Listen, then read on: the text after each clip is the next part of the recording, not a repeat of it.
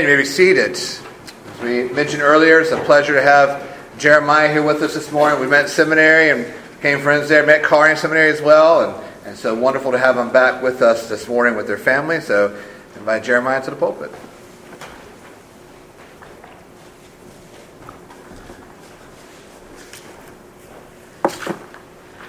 Well, good morning. So glad to be here. I found out this morning it's been a few years since I was here last and preached from this pulpit. And so you may not remember who we are. I'm again Jeremiah Pitts. I'm the Vice Chancellor of African Bible University, and we're absolutely delighted to be here with you. If you could turn in your Bibles with me to Mark chapter 7, and we're looking at verse 31. Mark chapter 7, verse 31. And we'll read this passage along. As you're turning there, I will say James and I didn't talk about what he was going to line up for music, but Psalm 100 is a favorite at African Bible University because it begins with speaking about how all creatures on earth that dwell should give praise to God. And we're actually quite representative of a breadth of people from all over the world, and it's a delight to sing together. That same psalm that we sing together here this morning, they sing in Uganda and all over the world, and that's a huge blessing, I think. Listen here for the reading of God's Word. Then he returned from the region of Tyre and went through Sidon to the Sea of Galilee in the region of the Decapolis. And they brought to him a man who was deaf and had a speech impediment, and they begged him to lay his hands on him. And taking him aside from the crowd privately, he put his fingers into his ears, and after spitting, touched his tongue. And looking up to heaven, he sighed, and he said to him, Ephphatha, that is, be opened. And his ears were opened. His tongue was released, and he spoke plainly. And Jesus charged them to tell no one, but the more he charged them, the more zealously they proclaimed it. And they were astonished beyond measure, saying, He has done all things well. He even makes the deaf to hear and the mute to speak. Let's pray for the blessing of God's Word on us this morning. Heavenly Father, we come to you humbly and say, we are your sheep. Feed us by your Word. You are the good shepherd. And as surely as you put it into our hands as the Word of God, Lord, we ask you would feed us by it. We know it has power, great power by your Word and Spirit, and we long to encounter that power this morning. We ask all this in Christ's name. Amen. Well, this story is only found in the book of Mark. I don't know if you know that. The book of Mark is one of those books that mostly has stories that the other Gospels have. So the fact that Mark has this story, and it's the only one actually, is pretty special. In fact, I would say this story is so rich. It's deceptively rich. You know, if you read through it, you might think to yourself, it's another healing story. There's lots of healing stories in the Bible, but I tell you, there's something special going on here, and my sincere hope is that you'll see how special this story really is by the end of this morning. The first thing that's special about it, I think, is that it's an unlikely event. That's something that's not so obvious when you read it, but there wasn't a good geographic reason for Jesus to be in Decapolis that day. You see, Mark tells us where he's coming from, and he tells us where he's going, and Decapolis is not on the way. In fact, it's well outside of the way. If you could imagine to yourself, if I was coming to your church this morning, and I was starting in Atlanta, but I came to Winsboro by way of Charlotte, you might say, boy, I think you got a little lost this morning, didn't you? That's not the easiest way to get here, is there? Well, it's sort of the same thing here. Jesus had no geographic reason to be in Decapolis that day. He had gone up and around and down in order to go back and across. It was a much more direct route. Not only that, but Decapolis is a predominantly Gentile reading. That means the people who were there were mostly not Jewish people. And you can see in Jesus' ministry, so much of Jesus' ministry focused on his own community, focused on the Jewish community. But this is one of several examples of Jesus going to a group of people that were outside of his own people. So he's gone a way that's not the most obvious way to go. He's gone to a people that are not the most obvious people to go to. And then he encounters this man. This man, it tells us, is deaf and mute.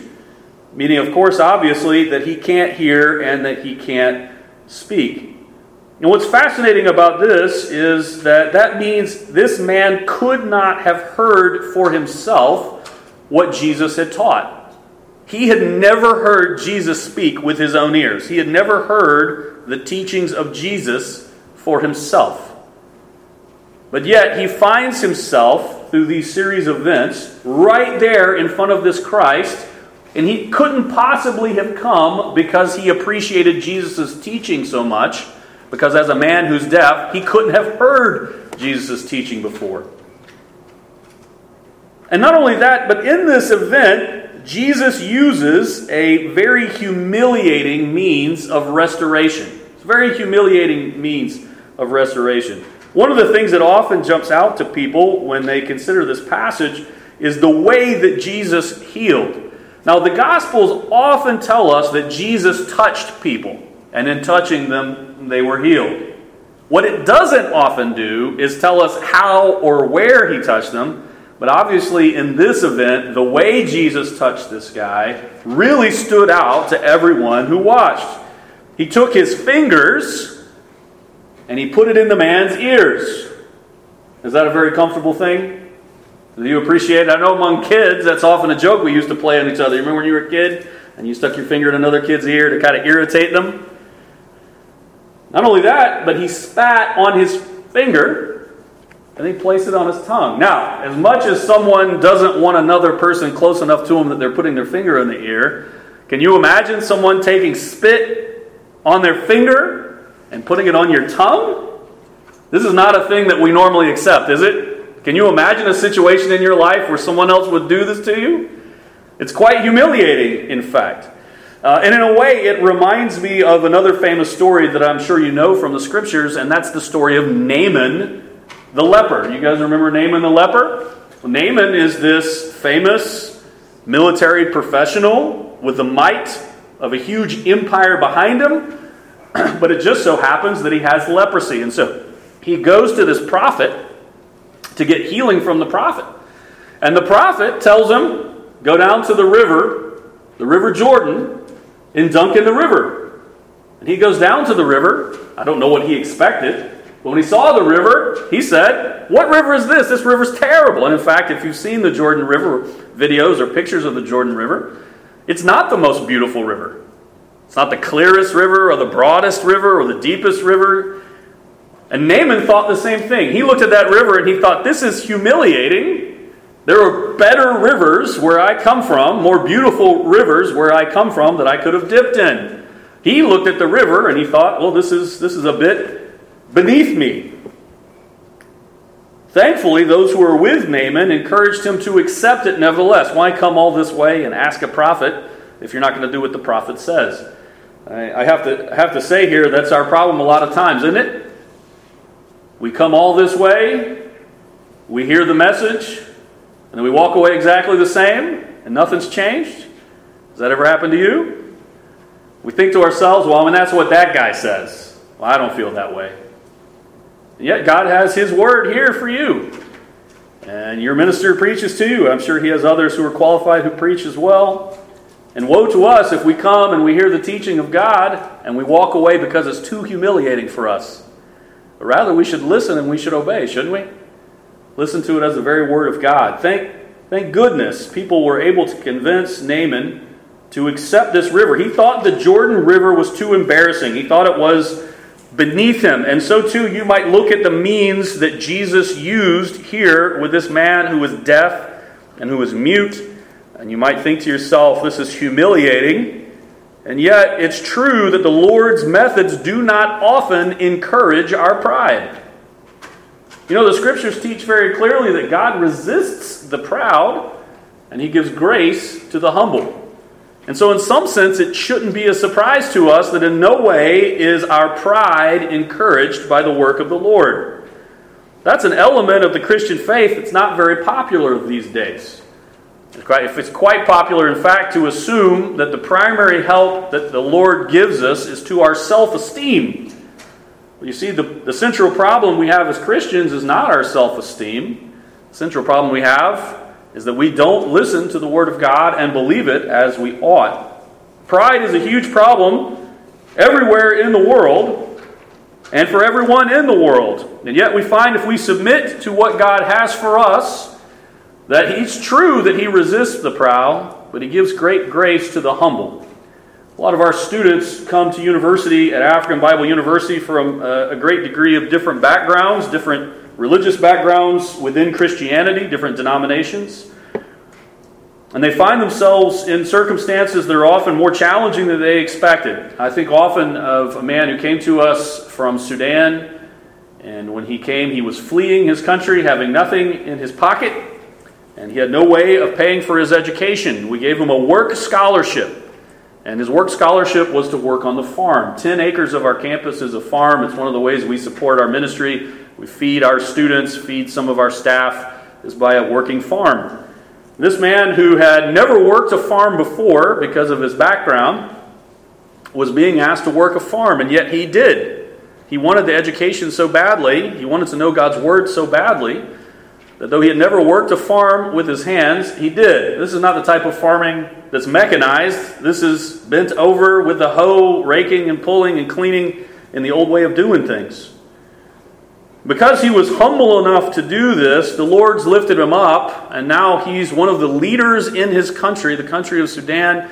He returned back, and with his education has made a great difference in his country, and recently has become one of the highest religious leaders in the country of Sudan for all of the Christians.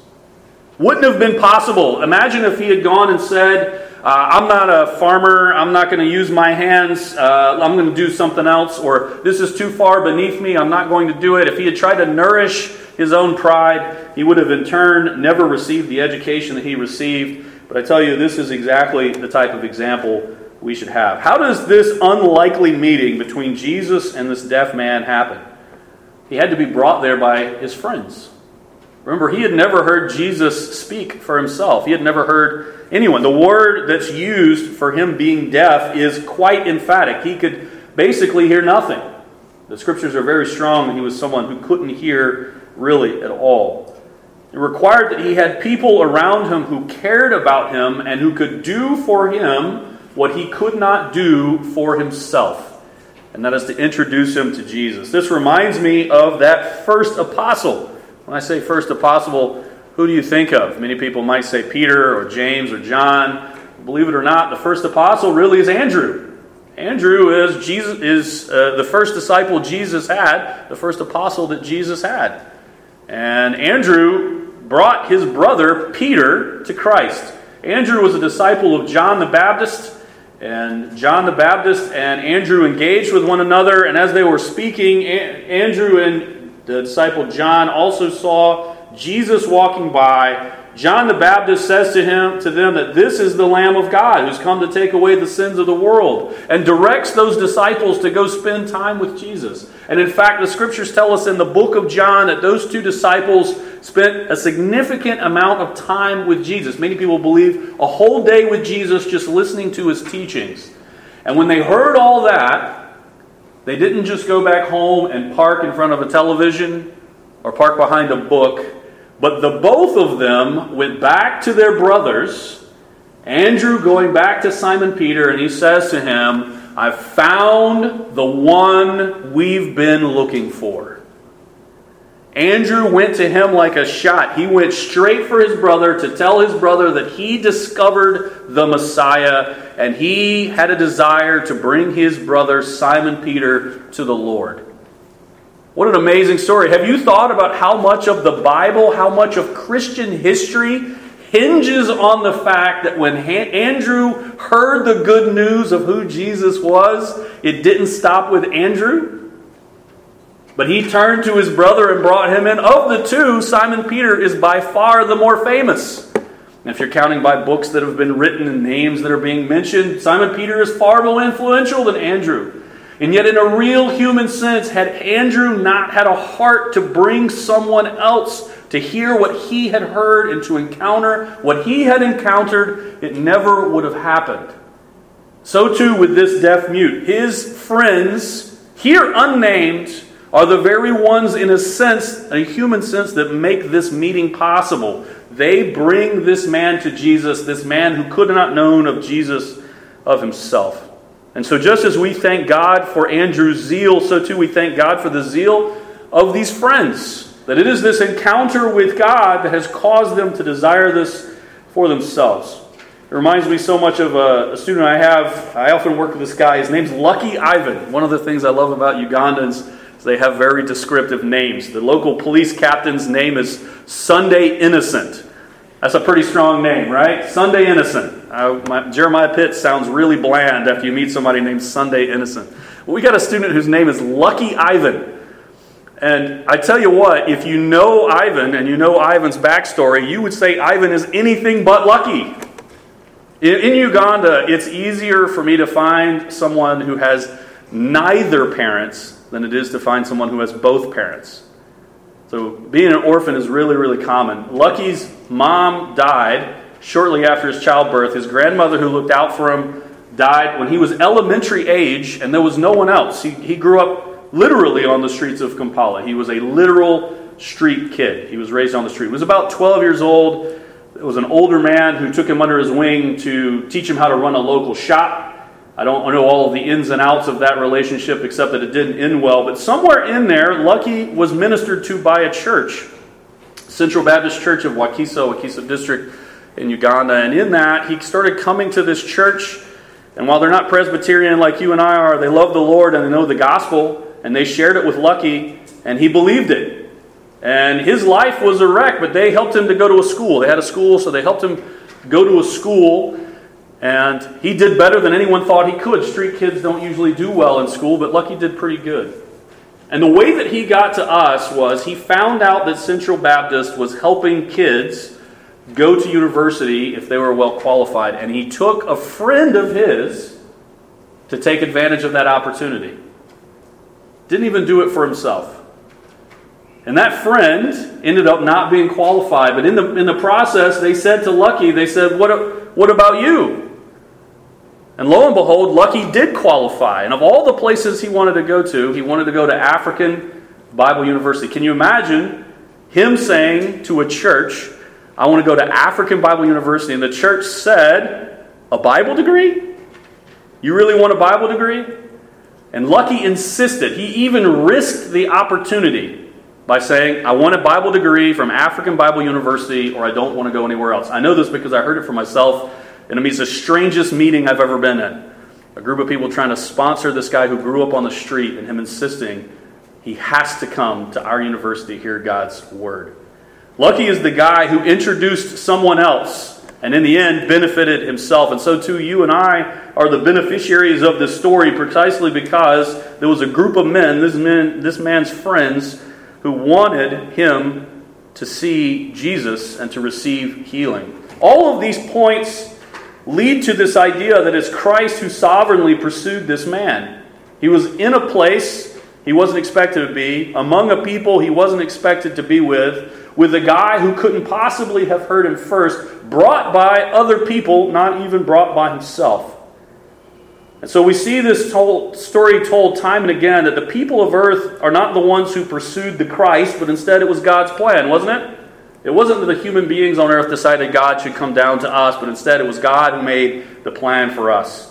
And this man couldn't open up his ears or his tongue, but only Christ could do it, just as you and I can only have our tongues employed, as the song says, if we have a spirit within us empowered by our union with Christ. And we have ears that are deaf to hear if we don't have a Christ who by his Spirit opens our ears to hear the truth of the Scriptures.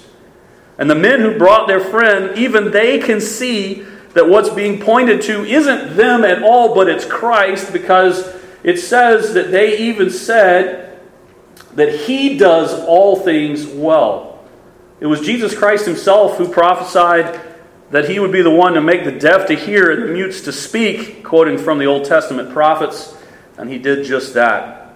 Jesus himself had already said in the book of Mark that there are people who are spiritually deaf, who are spiritually blind, and that he was alone the one who was able to give them sight that was spiritual, healing that was spiritual, hearing that was spiritual, and ultimately the forgiveness of their sins. And we see it right there. If that's all this story was, that would be a pretty good story, wouldn't it? A God who reaches out across human history. Imagine the marvel of it. A God who reaches out across human history to heal this one man. That's a pretty great story, right? I have to ask you a question. Is that all that's going on? You know, a lot of times when we read the Gospels, we hear a sermon. It's just little snippets of the book, isn't it? And sometimes you miss a bigger picture that's going on at the same time. One of those pieces you have here is really how unlikely the reception really is. He got a pretty good reception, right? He shows up, a bunch of people are coming to him, they're saying good things about him, they're bringing him people. That's a pretty good reception, right? But you have to understand that when he left Decapolis the last time, that's not how they were treating him. If you go back to Mark chapter 5, same book, different chapter, but the same location, Jesus is having a very, very different experience. The last time Jesus was there in Mark 5, he encountered a demoniac, a man who had a demon. That demon who possessed him called itself Legion, and it was many. And Jesus, of course, removes the demons from the man, and the man goes out without having the demons. The terror of that passage, I think, for the average believer should be that that man, as tormented as he was, delighted in Christ, but his larger community was more afraid of Jesus and his power than they were of the demon-possessed man. You go back to Mark 5 and read it for yourself. It says that they saw his power and they were afraid. Understand that while they had pushed the man out of his community, they had come to accept what he was. The thing that disturbed them was that Jesus had come and flipped over what they had become comfortable with. And they begged him, that's the word that's used, they begged him to leave. Please, Jesus, leave us. Because it says they were so afraid. Now, let me ask you a question. What made the difference? What happened between Mark 5, as the area of Decapolis is begging Jesus, Jesus, please get out of here. You're terrifying us. And the next time Jesus shows up in town, they're bringing all these people to see him. What changed? Well, we have some hint of it at the end of the passage in Mark 5. This is what it says. Jesus did not permit the man to come with him, but said to him, go home to your friends and tell them how much the Lord has done for you and how he has had mercy on you. And he went away and he began to proclaim in Decapolis how much Jesus had done for him, and everyone marveled. What changed? What changed between Mark 5 and Mark 7? What changed with them saying, please get out of here? And the next time he shows up, everyone's saying, come help. Come help my friend. Come see what's going on. Help my friend. Please help him. What changed is this man. God sent this man back to his people in order to share the good news of who Jesus is. That is literally the only thing that makes sense of this story. And Mark 5 tells us that he was faithful to do it. This man, relieved of his demon possession, desired to go with Jesus. Any one of us would say that's a good thing, right? A desire to go along with Jesus, of course that's good. And yet Jesus had a different ministry for him, and he says to the man, no, you're going to go back to the people you came from, and you're going to tell them what happened to you. And he does it so that the next time Jesus shows up, the reception is completely different because of this man's obedience to the command of God. He didn't do what he thought was best. He obeyed his master and his master's command. And because this man who formerly had a demon obeyed the commands of the Lord, see what a harvest it brought in. Now this man doesn't know the future, but he does know what his Lord has told him to do, and he's obedient to do it, and see the increase that comes of it and the story that comes of it. This man who had suffered with a demon valued Jesus, and he wanted others to find what he had found. And so that raises a question for us as well. Do you and I value what Jesus has done for us? Do you value it? You know, when the Lord comes, it's not like a speech that we should listen to and then we go away and we're basically the same. When the Spirit comes, it's not like when we have a passing emotion, and the emotion it's there for a moment, but then it's gone after a little while. But the change that's wrought in a Christian, the change that's affected in us, is a real, and it's a persistent, and it's a lasting change. And I think if we thought about it, you might remember back to times when you've struggled and you turned to the Lord. And you find the great kindness of Christ is that He's there and that He's sufficient for us. That He has transformed our lives, transformed our desires, and for many of us even transformed the situation, the circumstances of our lives. That's certainly a good description of what happened to the demoniac. And he obeyed his master, and he went back, and he described to everyone around him the great value that he saw in Christ Jesus. He wanted them to see what had happened to him. And this is a challenge for us. Do we see that same value? And if we do, what are we doing about it? Are we going about our lives on the highways and the byways, as they say? And we encounter people who have the same struggles that we have, the same problems that we have. And are we pointing them to the Christ who is the only solution to our problems? If we value Christ, what else could we be doing? I think about one of my students, a guy named Herman. He's one of the first students I have in Old Testament biblical theology. So I'm teaching him a lot of covenant theology. And he was a fantastic student, really bright guy, very, very gifted. He was doing so well in the class, but he was struggling to pay his fees. Uganda, as I mentioned, has a terrible economy. They have a lot of fatherlessness and a lot of motherlessness.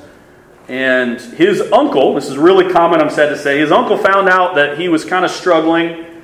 And the only possession that Herman had was a very small piece of land that he had inherited from his father.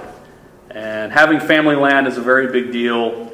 And his uncle found out he has this piece of land. So Herman came to me one day and said, I'm going to have a meeting with my uncle. And my uncle says he's going to help me out with my school fees.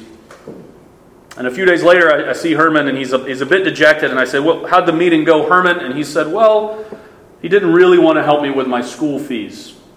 He essentially tried to rob Herman of his land for a very small percentage of what it was worth, because he knew that Herman was in trouble financially, his ability to pay his tuition. He was using it as leverage against Herman. Less than really 10% of its value, if you can imagine. And I told Herman, Herman, don't quit.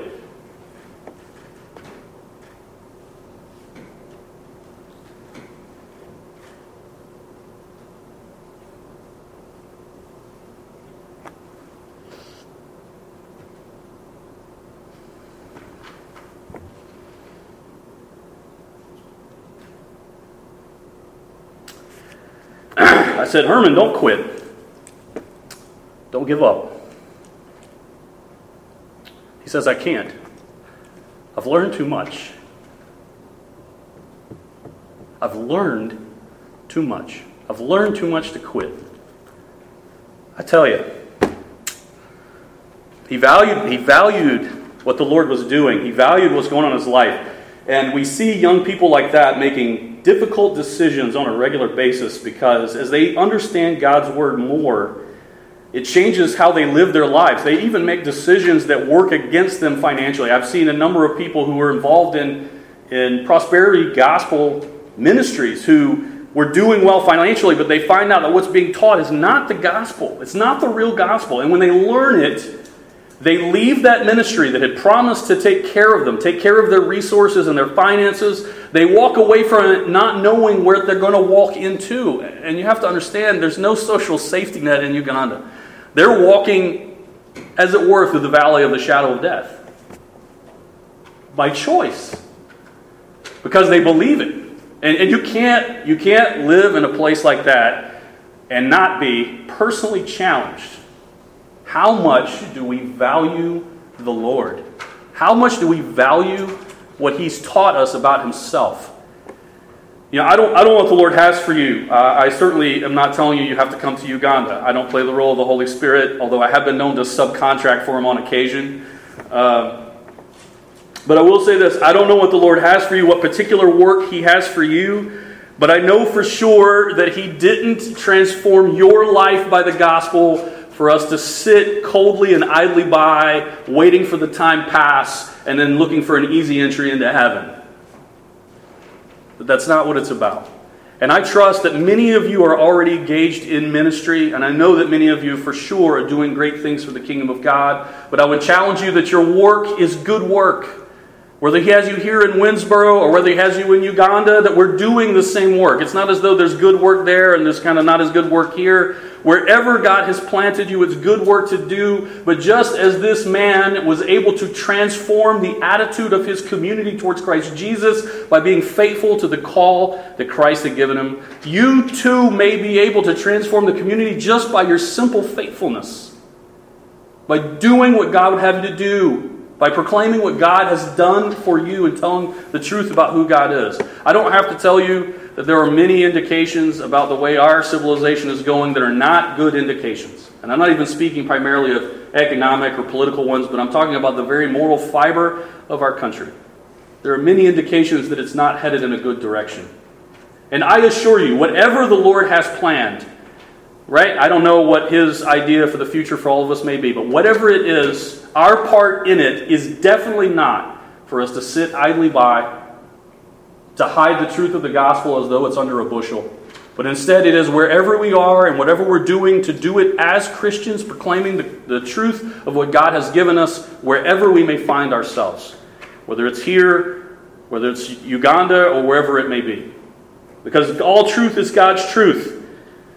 And He has people like us in this world who, as humble as we may be, have been given the task of proclaiming it and shining it everywhere that we go. Now you may think to yourself, be having mentioned how big our challenges may be and so forth, that I think on some level, and sometimes even maybe I struggle with myself as well, that things are too big. It's too big of a problem that things are not possible. And let me tell you like a story of a bit of hope. This one's not ABU. It's from my own family. I have some family members who are not Christians. My uncles, some of them are not Christians. Some of them are, and some of them aren't. And we've, as a family, prayed for them. And one of my uncles, I'm sorry to say, I didn't pray for him enough. You know, if I'm being honest, I thought he was a lost cause. He had quit going to church more than 40 years ago. He had gone to church for a little while, but he left it. And he left it under hard circumstances. And for most of those years, obviously, he didn't get any closer to the Lord or any closer to his own salvation, but he got farther and farther away and took, in some respects, his whole family farther and farther away, certainly no closer.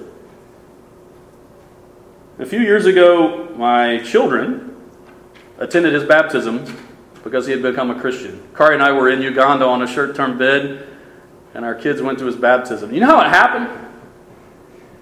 A new pastor came to town. There have been many new pastors, and that hadn't ever made a difference before. And this pastor asked about the rolls of the church. My Uncle Johnny's name was still on the rolls. Hadn't been in like 40 years, and his name's on the rolls. And he asked, what happened to Johnny? And someone said, yeah, this thing happened a bunch of years ago. He's never been back. And he said, I'm going to go see him. And they said, don't worry about Johnny. Don't worry about him. He's never coming back.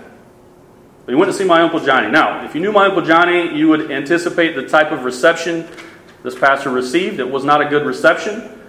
Didn't let him in the house, met him in the yard, had strong words for him, ran him off. Now, who would blame this pastor if he had quit? No one would blame him. He did his best. He went above and beyond. They told him not to go and he went. And yet, being run off, he went again, and again, and again, and then one day, my Uncle Johnny let him in the house. Once he was in the house, now they're having a conversation. He led my uncle, ultimately, to the Lord. So now, though my uncle has passed, I know that I'll see my uncle again. And it came because this one man, faithful to the calling of the Lord, and with the message that God had given him, obeyed the Lord and pursued my Uncle Johnny. Because of that, I can rejoice with him forever. I don't know how you think about the obstacles in your life, the work that you do, but I can tell you that he that is in you is greater than he that's in the world. And our Lord will overcome all. His kingdom has no end. So we don't have to fear that the end will be bad, but we do have to be faithful servants of the Lord. Let's you and I, let's be counted faithful. Let's pray. Heavenly Father, we praise your name. Your goodness is obvious to all those who look. You are resplendent in glory, and yet you are so humble that you kneel down to the brokenhearted and you lift us up. You heal those who are bruised beyond belief, that you fix us even where we're the ones who've injured ourselves. You've given us the truth of your word. Though we naturally despise truth, you've given us the light, and we naturally hate the light. We love the darkness, and yet you set about to rectify all of this by your word and by your Spirit, and it's for that reason we praise your name. We ask, Lord, that you would give us courage in the world in which we live and the people with which we deal, that wherever we may find ourselves, that we'll praise your name, that we'll be salt, that we'll be light, and all these things that you'll have preeminence. We ask this in Christ's name. Amen.